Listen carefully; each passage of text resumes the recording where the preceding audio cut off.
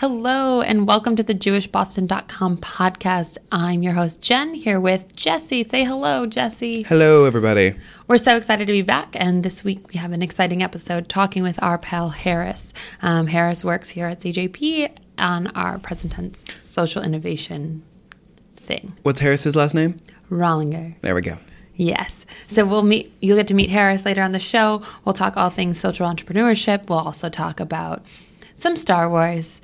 Jesse and Harris are big fans and saw the movie recently, so we'll talk a little bit about that. And then, that's all we've got on the show today. Jesse and I guess, Jesse, before we get started, what are your holiday plans? I know it's not a holiday for us, but you have a long weekend, so it's a holiday weekend. It's true. Well, I am going home to Tulsa, Oklahoma, to see some family and friends, so that should be exciting, and probably see Star Wars again.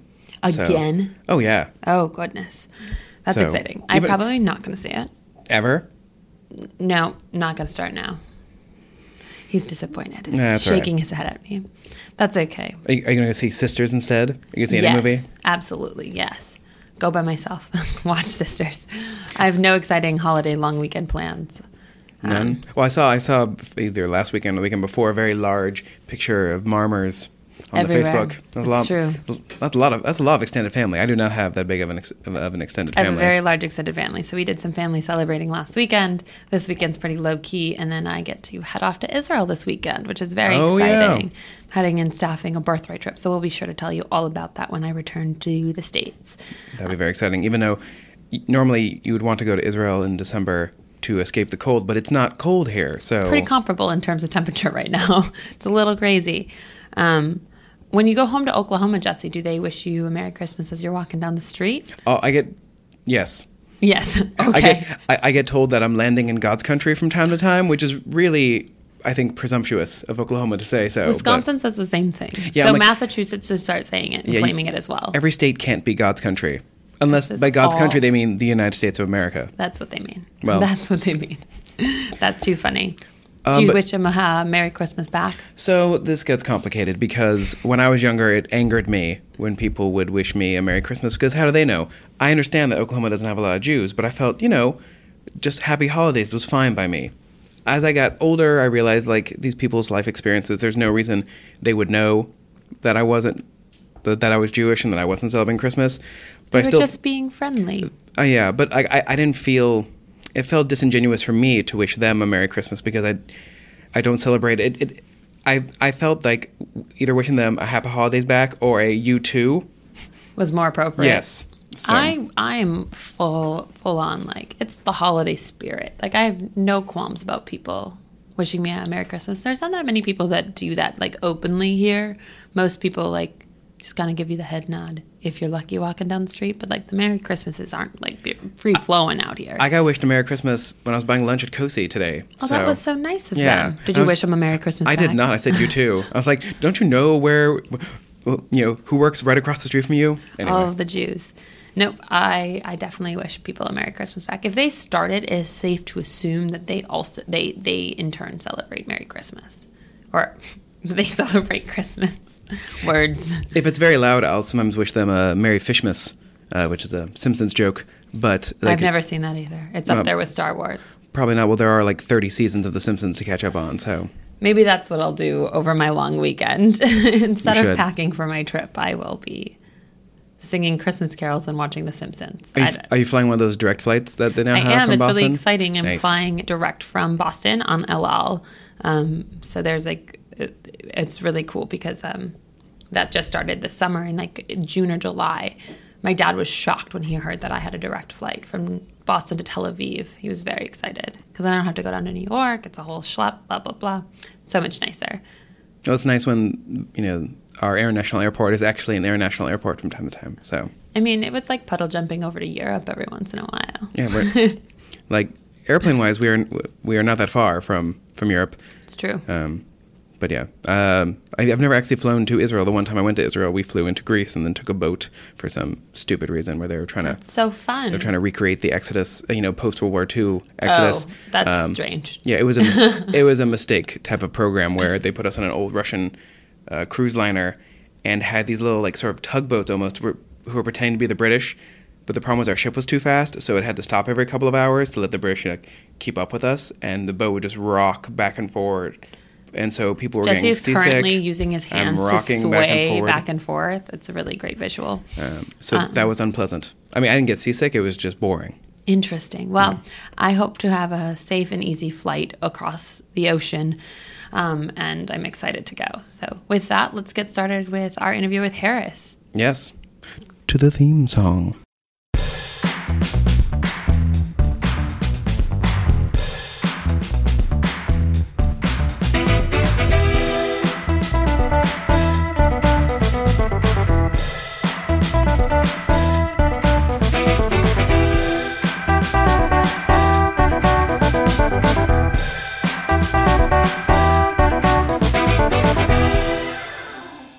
Hello, everybody. We're here with our pal Harris Rollinger. He is a colleague of ours here at CJP. Harris, say hello. Hello, everyone. It's a pleasure to be here. So Harris and I started working at CJP about the same time, and we instantly bonded. There's a lot of fist bumping that happens. But Harris and I have the pleasure of working together on the same team. However, Harris has a totally different job than I do. He works in this thing called social innovation, social entrepreneurship. It's a hard word to say. There you go. It's a hard word to spell. I cannot spell it. It's just not You'll going get to there. happen. You'll get there eventually next time. But he works in this incredible program called PresenTense. So we thought it'd be fun to bring Harris in and tell us a little bit about what is PresenTense, what are they doing in that world, and kind of what are those buzzwords? Like, what do they really mean? So Harris, if you want to start, why don't you tell us a little bit about PresenTense and your role on the CJP Young Adults team? Sure. So similar to Jen, I have the same job title as a program and development officer, but I don't think that Jen and I could be doing more different work if we tried for the most part. So as a program and development officer focusing on social innovation at CJP, my job is really to coordinate the PresenTense program. So PresenTense is a 10-month fellowship where we bring somewhere between 8 to 10 young Jewish entrepreneurs through our design thinking curriculum, where they really learn how to create change. And the way that they learn how to create change is by launching a social venture. And so in the past, I think that you guys have had Laura Mandel on the Jewish Boston podcast. Yes, we have. Laura was a PresenTense fellow who, through her learnings through PresenTense, launched 8 Nights, 8 Windows, which recently concluded. It was a public art project. Yeah, we've talked about that it's great. Awesome. So yeah. That is one form of social innovation or social entrepreneurship. And there was actually a really interesting article that was written that was on Forbes last week, and it was about what social entrepreneurship is and isn't. And it was one of those things that about like somewhere between like 5 and 10 years ago, not a lot of people knew about, similar to design thinking.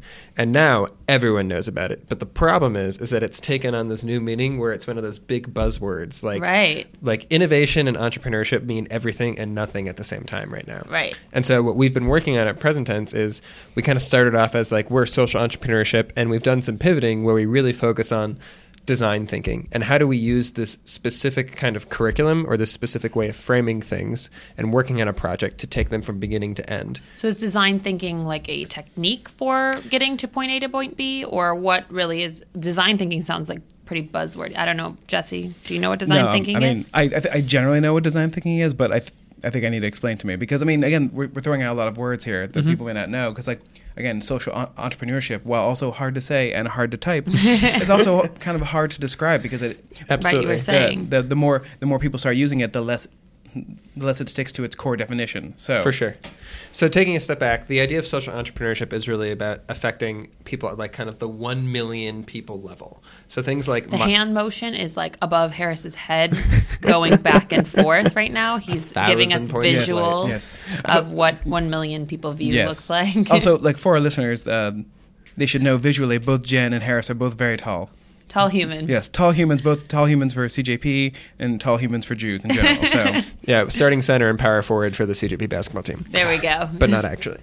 Anyway, so with social entrepreneurship, it's really about how do we affect people at the million person level, like way up here. So things like microloans or microlending started by this guy named Muhammad Yunus, who was essentially like the godfather of social entrepreneurship, started this thing called Grameen Bank, where he was handing out small loans to people, specifically women, to help them with their local businesses to make a living. And it blew up, and he won all these awards, and now he's seen as like the godfather of social entrepreneurship. Very cool. From there, design thinking is kind of like a framework and something that we talk about with another buzzword, but it'll make a bit more sense, like social disruption. So how do we change the way that people are thinking about things to stop doing things so traditionally? So something that Jen and I do a lot is we work on a lot of different projects and forums and things like that. What design thinking does is allows people to unleash something that the Kelly brothers, who kind of started design thinking in terms of unleashing their creative confidence. So they believe that everyone has this kind of childlike imagination where they can, in terms of how they build things or how they design things, gets, for lack of a better word, stampeded upon throughout your education to stop thinking creatively. Right. And so what design thinking does is allows you to kind of unleash that inner child and allows you to really, well, how might we look at this in a different way? So and a great example of design thinking is that there was this guy, I think it was at GE, built this incredible MRI machine. And he had never asked a customer about it. And it won all these awards. And then he went to see it in action for the first time. And it was specifically for children. And he went in, and all of the kids on the first day that he went there were crying and wanted absolutely nothing to do with this machine because it made loud noises. It looked scary. You had to sit still. And he had no idea because he had never done anything like empathy interviews, which is a core root of design thinking. So instead, he turned this MRI machine into a pirate ship game. Pirate ships? Pirate ships. Oh my goodness. So there was one where it was a pirate ship and one there was a spaceship, because he went out and asked the kids what they wanted and what would actually work. So instead of like, these kids had cancer and they were going in for these MRIs. And so instead of it being something really scary, he turned it into a ride where all of the booms and noises that were being made by the MRI machine actually were supposed to be sounds of a spaceship blasting off. And so by the end of it, kids wanted to, it was like a ride. They wanted to do it again and again and again. And he used design thinking to come to that conclusion. That's very cool. So it's this idea of looking at problems in a different way, unpacking them, teasing them out, trying to find different ways of looking at it than we do traditionally. So companies like IBM use design thinking. It's all over their curriculum. There's design thinking firms like IDEO, where the founders of design thinking, the Kelly brothers, are like the president and vice president. So it's a really unique way of trying to solve problems through creative confidence, through imagination, and really trying to do things in a non-traditional way. So that's kind of like a very high-level basic review of design thinking. So then you use design thinking as part of your curriculum at PresenTense. And so PresenTense as a whole is this social innovation fellowship. It's a program at CJP. It exists elsewhere in the country, in other cities. I believe it's originally international. It is. So it's been in Russia, Latvia. It started in Israel, and Boston was actually the first U.S. site. It came here in 2009, and now it's in other cities like Denver. They have a teen program where they're actually going to Costa Rica this summer with a group of teens, which is really cool. It's in L.A., Chicago, Philadelphia, D.C., Detroit, Boston, and I think that's it. But one of the cool things about PresenTense is that it's really this global network. So when you become a PresenTense fellow, you're not just connected to the Boston branch, you're connected to everyone. And there are some things that are universal to PresenTense cities. So some of the slides that are used in our first seminar, everyone has seen. So if you ask a PresenTense about the Promised Land or Egypt, they're going to know what that means in terms of design thinking talk, which is one of the coolest things. And I think one of the best things about PresenTense is that it really teaches people how to take a project from beginning to end, but at the same time, it does it in a way where they can use the skills that they develop through PresenTense for the rest of their professional life. And one of the best parts about my job is getting to see the fellows when the light bulb goes off and they're like, oh my God, I get it now. I get design thinking. And while it takes different amounts of time for people, there's nothing quite like the moment where they're like, oh my God, I can design think anything. I can rapid prototype anything. You get that aha moment. It's a really good feeling. And then someone like Laura, who's taken those learnings and applied it to New Center Now, or rather, I guess it's the New Center for Arts and Culture. Maybe you can just edit that out for me. Yeah. Well, I believe now it's technically the Jewish Arts Collaborative. Yeah. So Laura has been able to take aspects of PresenTense and really filter that into all of her work. And even for me, I wasn't super familiar with design thinking until I started working at CJP, and being able to use it on different events and different ideas that I work with here in terms of prototyping. So a prototype can be something as simple as, let's try this activity we want to do for this event. Let's try it with our own staff before actually doing it out in the community. That's cool. So it's about the idea of testing cheaply, testing quickly, and getting things out there. So it's been really cool for me to learn just as much. Yeah. For those of you, because no one else can see other than Jen and Jesse, I like to talk with my hands. And so I'm like essentially drawing like imaginary things on the table. Right. So if you hear little nuggets of like sound bites in the background of tapping, it's Harris. He's very vividly describing and explaining all this. Yes. Clearly he's very passionate about the work that he's doing. I love social entrepreneurship and design thinking with all my heart. And that's not sarcastic. I know it's not sarcastic, but it sounds so. I don't know what the right word is. It just sounds. I don't know. Yeah. It's a term with a lot of It's Gussy. so much. It's all buzz. It can mean everything and nothing all at the same time, and it's one of the most frustrating parts about this job, which is that if I use the term social entrepreneurship to someone when recruiting for the fellowship, they might get scared away. But if I use the term design thinking fellowship, they're like, ooh, that sounds great. And so because all of these words are so interchangeable sometimes, Right. you have to differentiate them. Do you have a favorite word that you like to use in descript? Social disruptor is my personal favorite for someone who has described themselves as like a social entrepreneur. I saw it on someone's Twitter handle. They're like, I'm a social disruptor. And I was like, ooh, I like that it. a lot. Is that what your title is in like your LinkedIn profile? Like Harris Rollinger, social disruptor. That's just how I introduce myself to people on the streets in general. I'm like, casually. hi, I'm Harris. I'm a social disruptor. I'd like a mozzarella sandwich, please. And you're like, oh, That's what I do cool, when I go yeah. to lunch too. I'm Yeah. like, yo, Jen Marmer, podcast host. It's like my newest newest line at the grocery store. I mean, every time I hear someone talk about like disruption, I just think about the HBO show Silicon Valley, where everyone's trying to disrupt everything, and it's just sort of like everything becomes disruption because everyone's trying to break free of whatever was happening before, and it's a good way of like putting yourself in, in opposition to whatever system you're currently fighting. So yeah, I think it's also it's a way for calling yourself a social disruptor is kind of. For some people, I think it's a great synonym for being a pain in the butt. And so a lot of people who are able to create change, especially when it comes to using things like design thinking or creating social change, it's really hard. It comes in painfully like slow increments. And so for these people who are social disruptors, it's a really fancy way of saying, I'm going to send you an email every day, and I'm not going to stop until we get this done. Right, because they want to make it happen, and because they're they wanna passionate about what they're doing. It drives them. They wake up every day with this passion for wanting to cause change. And so instead of putting pain in the butt on their business card, they say, I'm a social disruptor. And I love those people. Well, I think we should give people some examples of what a social disruptor might be. Yeah, or like a tech disruptor or like a service industry disruptor. I mean, like I think Uber is a good example of a disruptor. Absolutely. I mean, if you talk about disruption, it has sort of quasi revolutionized the sort of taxi industry and the stranglehold that different cities, taxi medallion system had on how people get from point A to point B. For sure. I think, and that's a great example of something that could be described as social innovation because it's affecting people's social lives, but at the end of the day, it's a for-profit business. Right. It's not like Uber started and they were like, we want everyone to have equal access to transportation that's affordable. I'm pretty sure, I don't know the backstory, but I would imagine the value proposition was something like taxis are too expensive. There needs to be a better way. And so they created this app that has just wreaked havoc on the system. Another one of my personal favorites is Airbnb. I mean, talk about changing the hospitality industry through a very simple mechanism of allowing people to open up their homes in a very formal way, in a way that's really attractive. Like before Airbnb, I wasn't looking if I could sleep in a treehouse.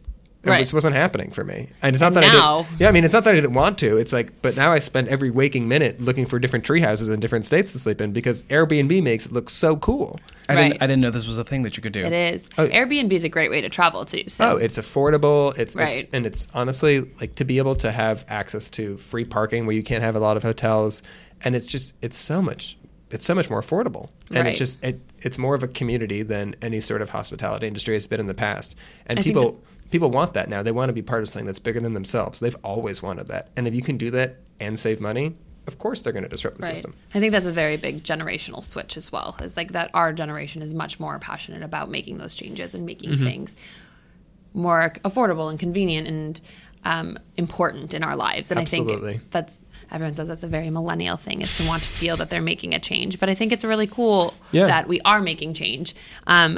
What do you think about how this whole idea of social innovation and social entrepreneur fits Jewishly? Like, what is the importance of that happening in our Jewish community and what the Jewish context is behind it? Because PresenTense is through a Jewish organization, through a Jewish lens. And do the individuals who are fellows this year? Do they have to have a Jewish program? Does it have to affect the Jewish community? What is that, and why is that important to us? And so I think it's a really good question. And so what PresenTense does, and I think where social innovation fits Jewishly, is that you can make the argument that Moses was actually the first social entrepreneur. I mean, he saw an injustice and created a new system, and he led the Jews out of Egypt. Well, he was definitely a disruptor. He was definitely a social He's disruptor. the OG disruptor, I would say. Absolutely. Definitely. So one of the things that I think is really interesting about PresenTense is that in terms of looking at social innovation and social change through a Jewish lens, you're looking at something that is it's since the beginning of time, really. Judaism and faith is an institution. It's one of the oldest things, if not the oldest thing around. And so being on the leading edge of Jewish history, which we talk about all the time at CJP, requires innovation. So you're taking essentially the oldest thing in the world and trying to make it hip and new and keeping up with modern trends, which traditionally aren't things that go hand in hand. And so what I think is really cool is we're allowing these young leaders from our community to take their ideas, so to take new ideas and launch them, or to become better social disruptors through design thinking.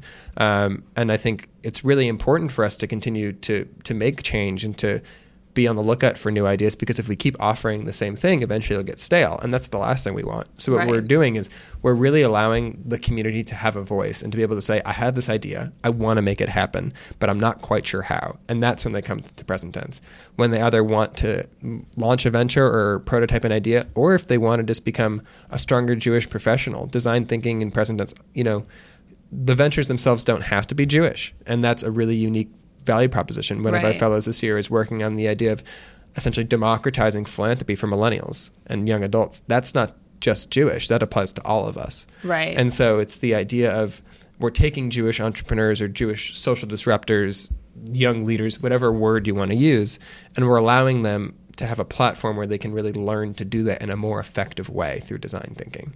And I think it's really remarkable that CJP has not only invested in this, but invested in this since 2009. And we do other means of investing in new ideas through our innovation grants, through young adult community grants. And PresenTense is it's a really great entry point to our community to really learn about how to create change in an effective way, but also to have your ideas heard. I mean, how many religious institutions around the world are really allowing people an open space to say, I want to try something that hasn't been done before.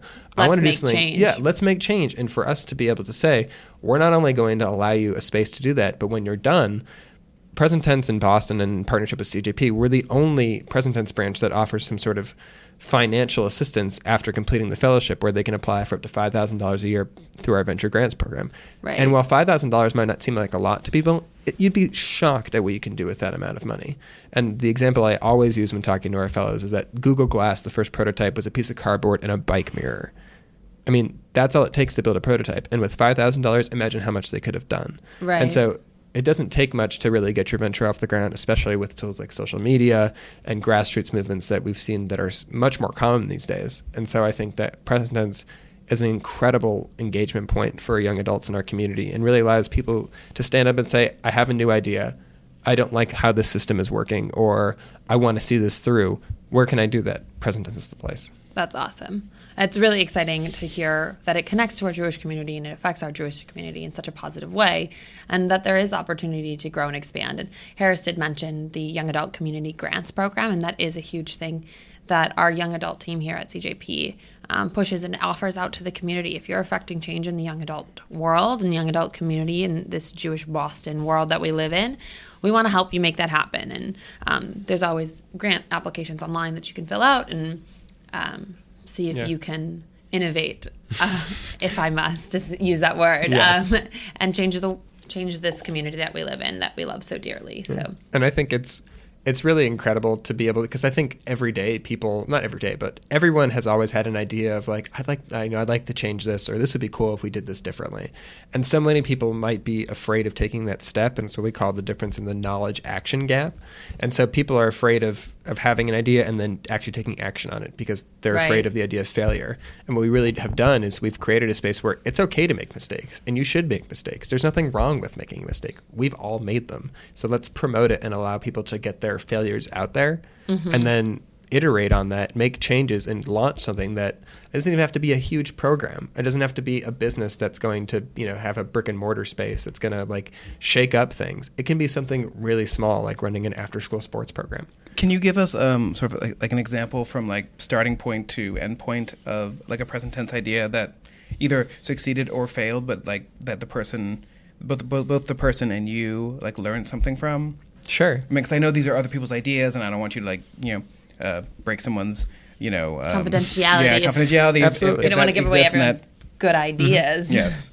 I think a really good example is this past year we had a group called Split Hooves Community Kitchen. It was a group of 3 fellows who started because they were frustrated with the limited amount of options there are for kosher food in the greater Boston Jewish community. And anyone who's ever, attended an event, there's very few options. They're all pretty good options, but at the end of the day, a variety is good. Yeah. Right. And so they're also very expensive options. Exactly. And so they wanted to create new offerings.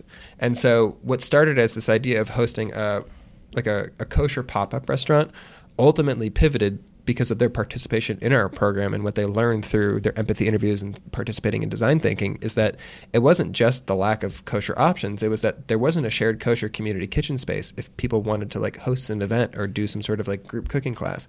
There wasn't any sort of like kashrut education where people to really learn about what's that process like. There wasn't a place for kosher cooking classes and for different kosher caterers. And so ultimately what they wanted to do was to build a new space or take over a space where they would be able to do all those things and more. Ultimately, that's an incredible financial investment of a couple $1 million.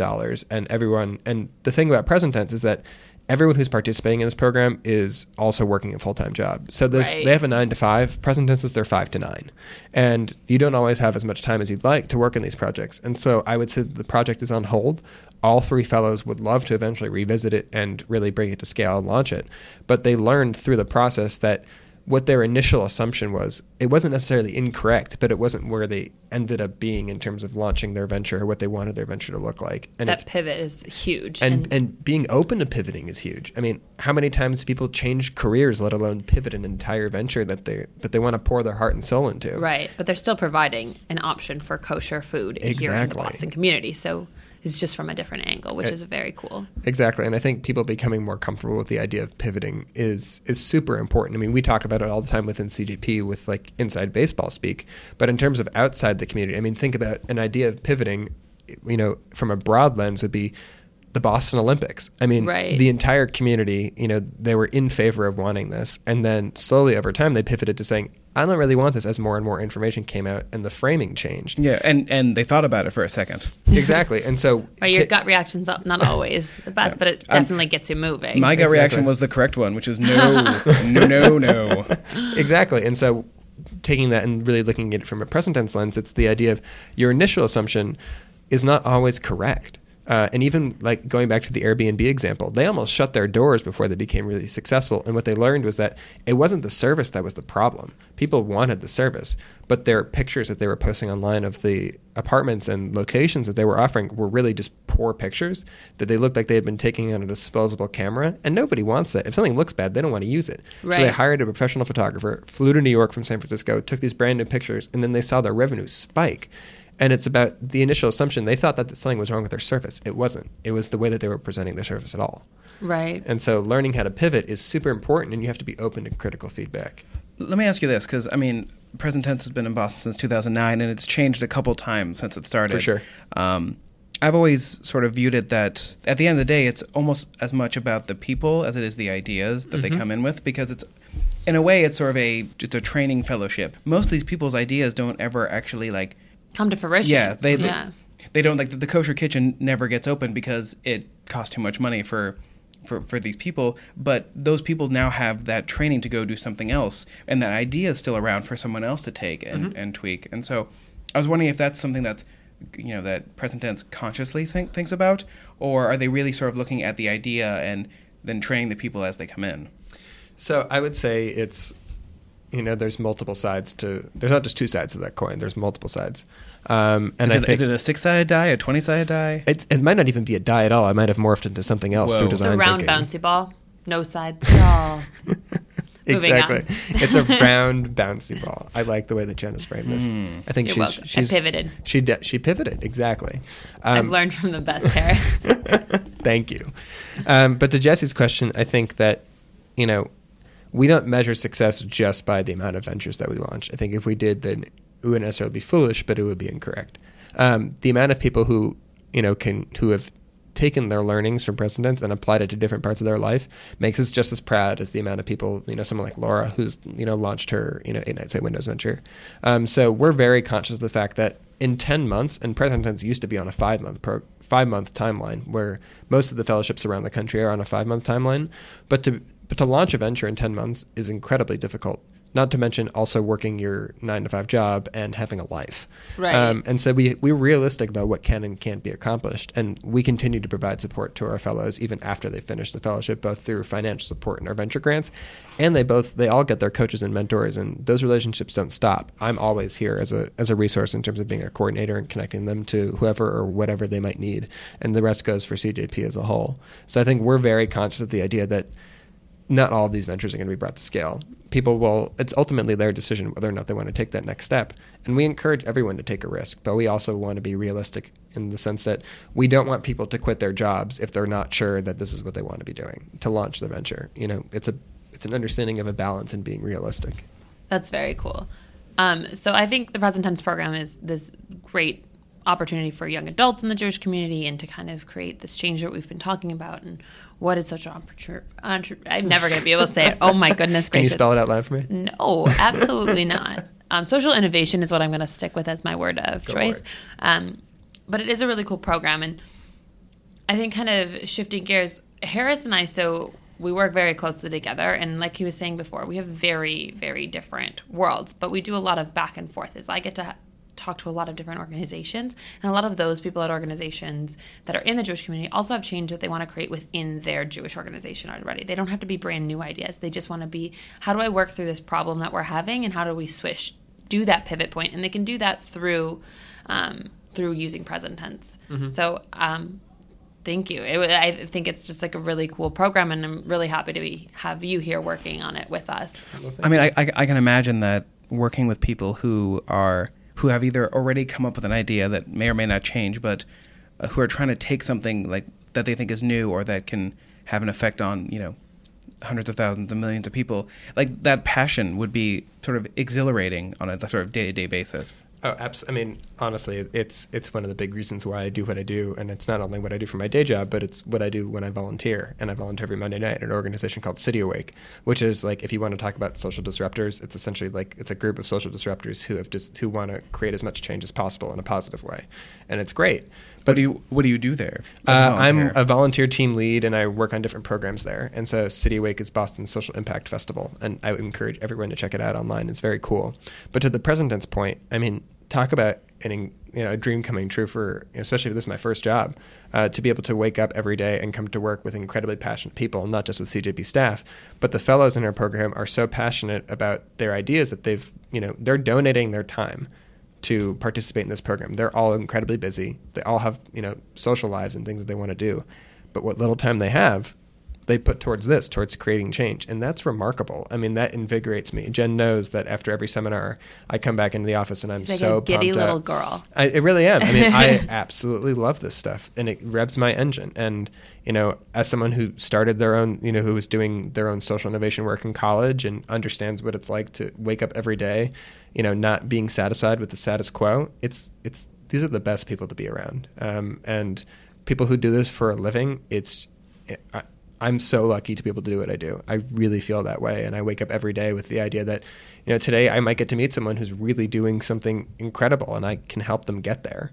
Not all these ventures launch, and that's okay. But one of the things that I think about a lot is there's this quote by Aristotle, and it's about the idea of applying your passions it's about applying what you want to be doing and the point at which your passions and the needs of the world meet. And I feel like that's my job, is to help people find that point where their passions and the needs of the world meet. And I do that for my day job. I volunteer with it. And it's so cool to find people and to work with people who refuse to give up, who refuse to take no for an answer, or are just not satisfied with the way things are. And that could be anything from the transportation system in Boston to food security around the world to equal access to education. I mean, the amount of incredible social ventures that are out there it just blows my mind. And I love working with these people. It's honestly the best. I can't imagine doing anything else. That's awesome. If anyone is interested in getting involved in Present Tense, being a volunteer, coaches and mentors, I know they're always looking for this whole array of people in this world or not in this world that just have a specific skill set. I know Harris is always looking and meeting new people. If you want to get in touch with Harris, you can email us at podcast@jewishboston.com, and we'll set you up on a coffee date with Harris. I will meet with anyone, who wants to anywhere, talk anytime. social innovation. It's definitely really cool. Yeah. I know Harris is also passionate about some other things in life other than social innovation. No. Jen's actually lying. I have no other interests or passions in life other than social innovation. Harris is actually incredibly boring when he's not talking about his job. I do nothing else. Nope, nothing else.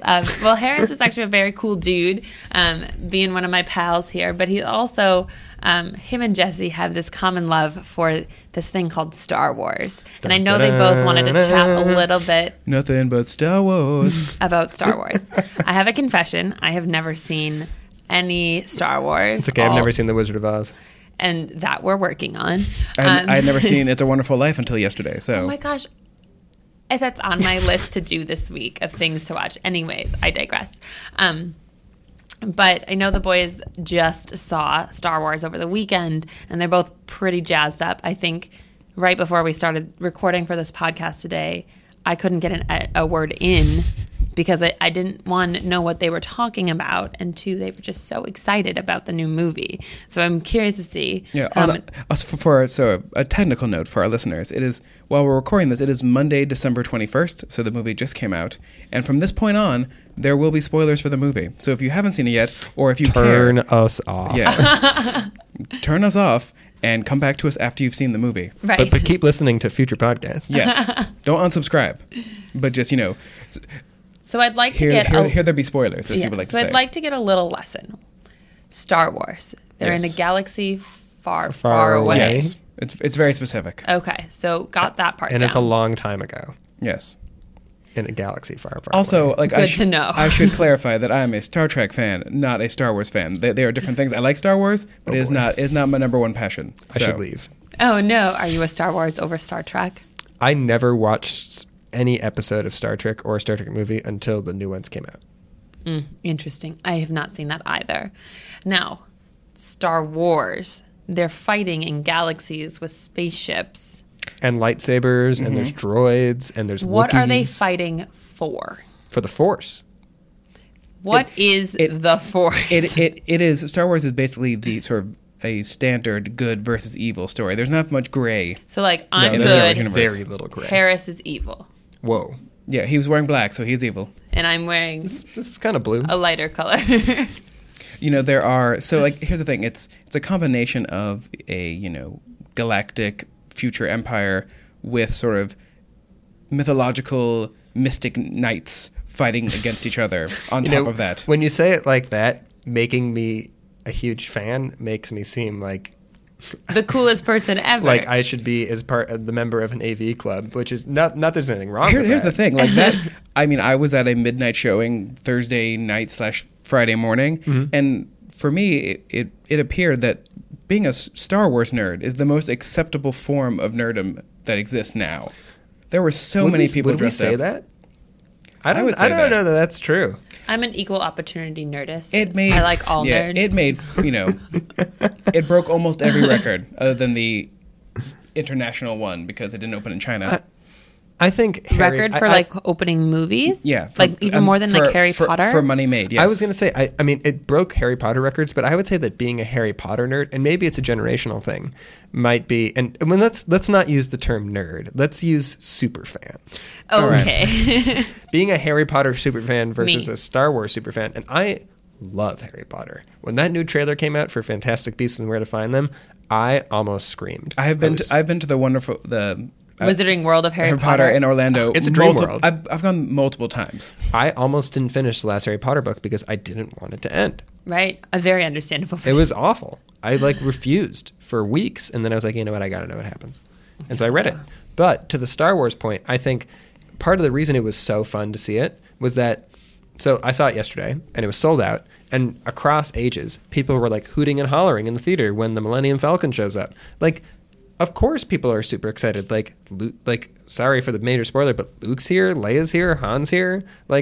it was a cross-generational thing, and it was just super cool to be a part of. And at the same time, Jesse and I were talking about it's not a remake of A New Hope, which is the fourth one, which is the first one that came out, but we were not going to get into the whole timeline of everything. Yeah. But I just think it's so fascinating, and it's very rare, I think, in today for there to be something that's so cross-generational. It's almost like the Beatles or the Rolling Stones, but for movies. And I think what it does is it allows everyone, and maybe this is to your point of like equal opportunity for superfans or for space nerds, is that everyone in the room feels okay with being a nerd in that moment or for being a superfan in that moment because you're part of something that's larger than yourself, which is you want Star Wars to be real so bad. You want to be flying the X-Wing or the spaceship. You want to be in a lightsaber duel. There are robots in this one too. There are many robots, and they those play are critical roles. Oh, those are droids. Those are droids like R2-D2 and C-3PO. Yes. Yeah, so here's the thing. There are droids that have actual feelings who are sold as slaves. Like, it's incredibly depressing when you think about it. I'm going to speak for you, but you will, like, if you ever see the movies and you meet BB-8, you're going to cry. Yeah. Because that's like the cutest droid in the world. How do you make a droid cute? I don't know how they did it. Feelings. Oh. Using the voice of Ben Schwartz and Bill Hader, apparently. Yeah, so, and they were voice consultants. How cool is that? Yeah, making it cute. I will say, I mean, like, oh goodness. I think the reason why I think I said, being a Star Wars super fan is the most acceptable is because it is now like 4 generations in from people who were teenagers when Episode 4 A New Hope came out, and then those people had kids who were then the right age for the prequels, because there are some people who like the prequels for reasons passing understanding. People seem to like them. Episodes 4, 5, 6. No, 4, 5, and 6 are great. 1, 2, and 3 are questionable at best. 1, 2, and 3 came out in 1999, 2002, and 2005, I think, are the years of The Phantom Menace, Attack of the Clones, and Revenge of the Sith. I was raised that if you don't have anything nice to say, don't say anything at all, so I will make 0 remarks about See, The Phantom Menace. I was not raised in that. They suck. They're terrible. They are terrible.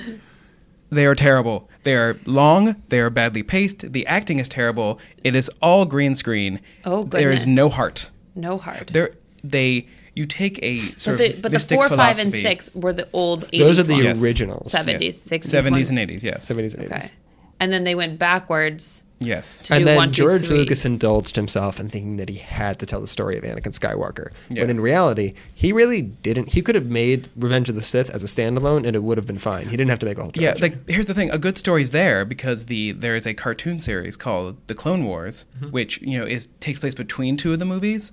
Actually gives Anakin Skywalker and the clones, amazingly enough, personality and an emotional journey that you can actually comprehend, while his journey in the movie is from whiny idiot to really whiny idiot. I follow nothing you just said. So It's okay. Apologies to anyone who's not a Star Wars fan, because I am not following either. There's just so many movies, and I think there's so many storylines that cross. There are, and I think one of the things about Star Wars, and like I said, and this also ties into some of the work that I love about social innovation, funny enough, not that I would... No. There's not a whole lot of ties... Callback! Not a whole lot of ties between Star Wars and social change and social innovation, except blowing up the Death Star. Yeah. I would say that both the Rebellion and the Resistance are both social disruptors. Oh, absolutely. I mean... And maybe... Yeah, I would definitely say that. Yeah. But I think one of the things is that in terms of social entrepreneurship in Star Wars, the similarity is that people want to be part of something that's bigger than themselves.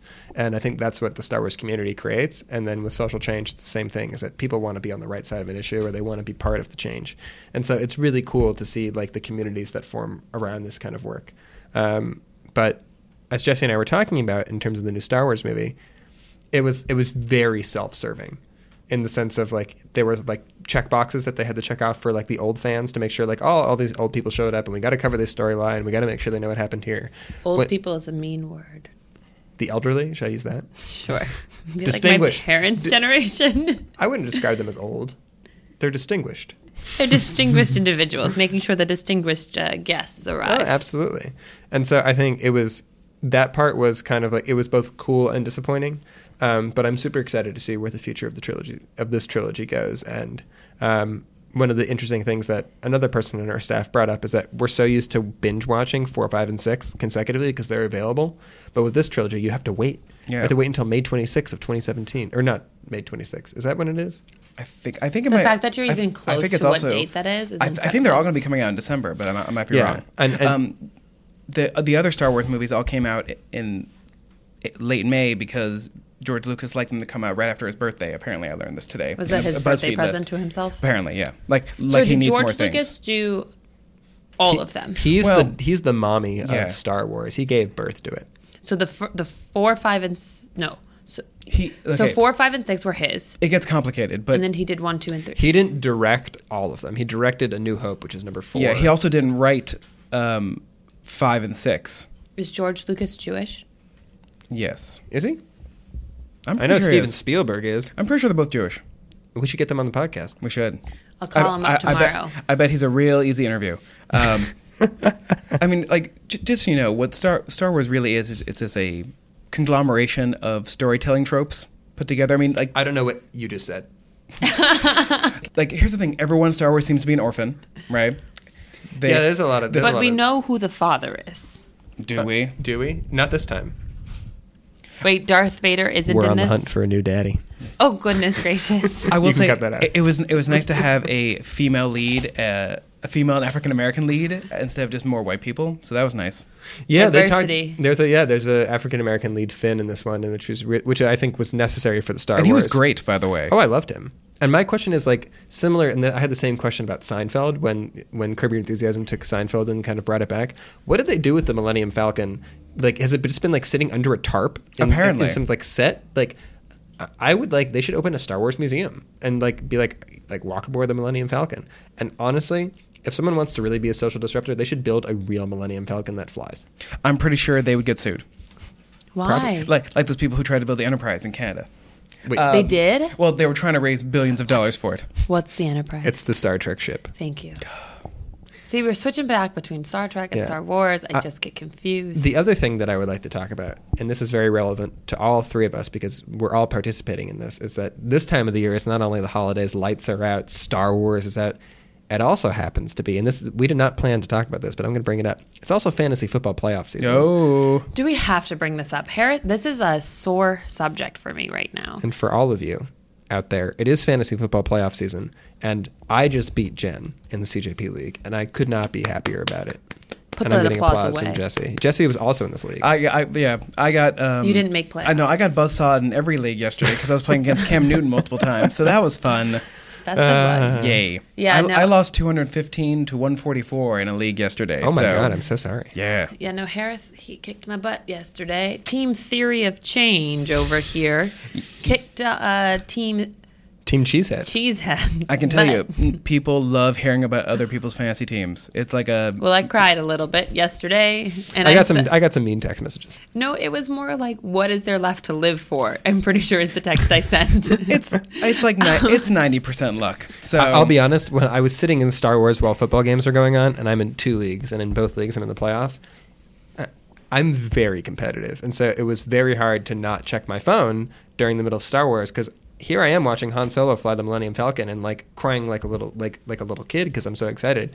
On the other hand, I have to know if I'm beating Jen.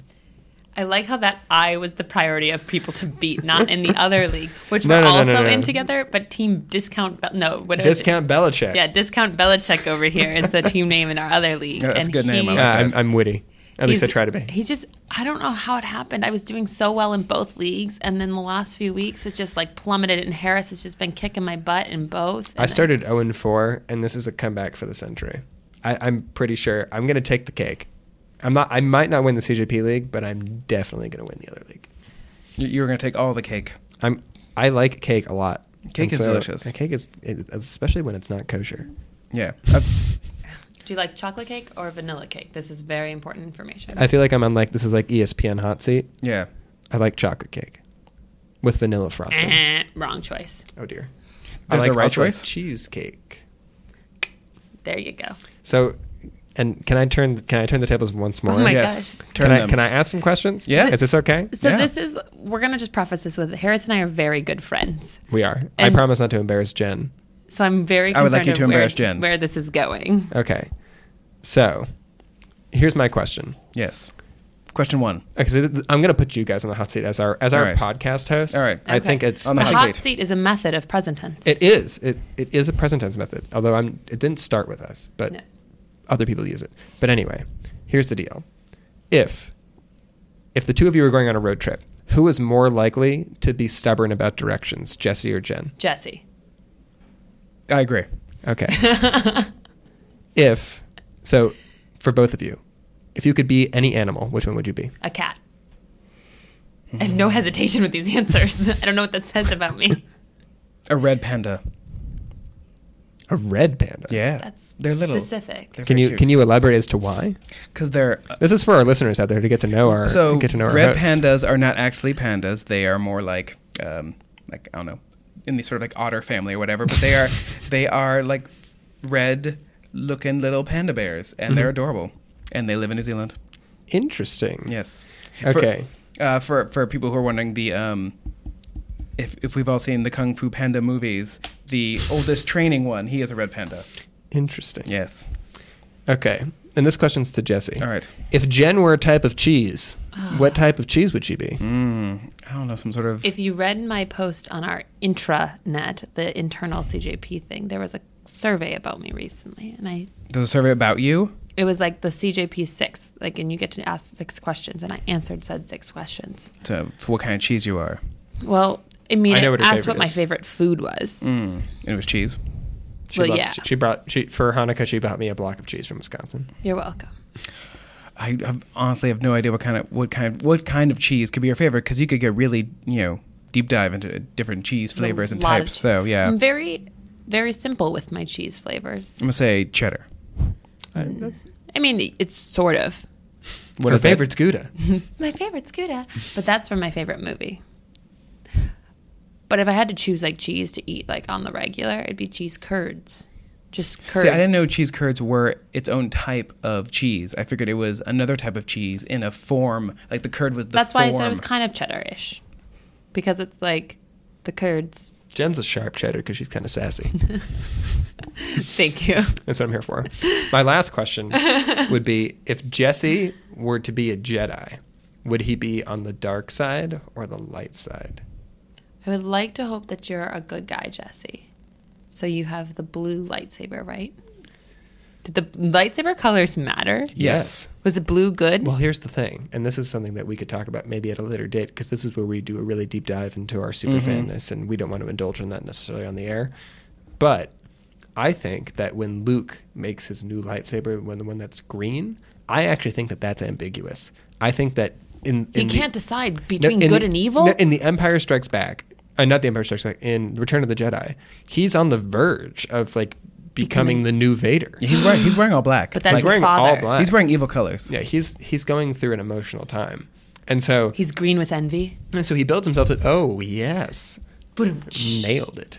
But Sorry. he builds himself a new lightsaber, which supposedly makes his training complete. Yes. But it's like green versus blue. Is the blue one the neutral one? Like, why was that one? I don't know. Well, I always thought it was white. I didn't think of it as blue. Okay, well, Jesse, either way, I think you're a good guy.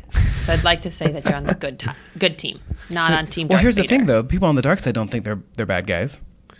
But they are bad I'm pretty sure the guys. Emperor knows he's a bad guy, but And the that's 'cause Emperor he's an is Darth dude. Vader. Yeah, when you're like shooting force lightning out of Hold your up. fingers. Yeah, Force lightning is not a Hold good up. side weapon. Yes. Yes. Darth Vader equals Emperor. No. Damn it. Darth Vader is Anakin Skywalker, who is Luke's father. The Emperor is former Chancellor. Senator Palpatine. I don't know what his first name is or last name. Is Palpatine his first name? Not related to the Skywalker clan. No. Got it. No, but he Moving takes on. Anakin under his wing. Okay. Yes. Anakin is a troubled boy. Do you know that Palpatine's from Naboo, which is why like that planet was in the prequels to begin with. Seriously? Yeah, that's where his home is from. Like, Oh, I forgot about that. He's Yeah. in Phantom Menace, yeah. Okay, well, I think that's about all the Star Wars talk I can handle Okay. for today. Anybody else? Yeah, we'll talk. Well, Jesse and I will discuss Offline. Yeah. colors of lightsabers offline. yeah. Oh, you can. Yeah. Oh, Well, either there's way, specific crystals that call to you. it was Anyway. a lot of fun having you here today, Harris. Thanks for having me. I'll It was come good. back anytime you guys want to talk about social disruption. We'll talk about more disruption. Disruption. Have a great day. Shabbat shalom. Happy New Year, everybody. Oh, yeah. Happy New Year.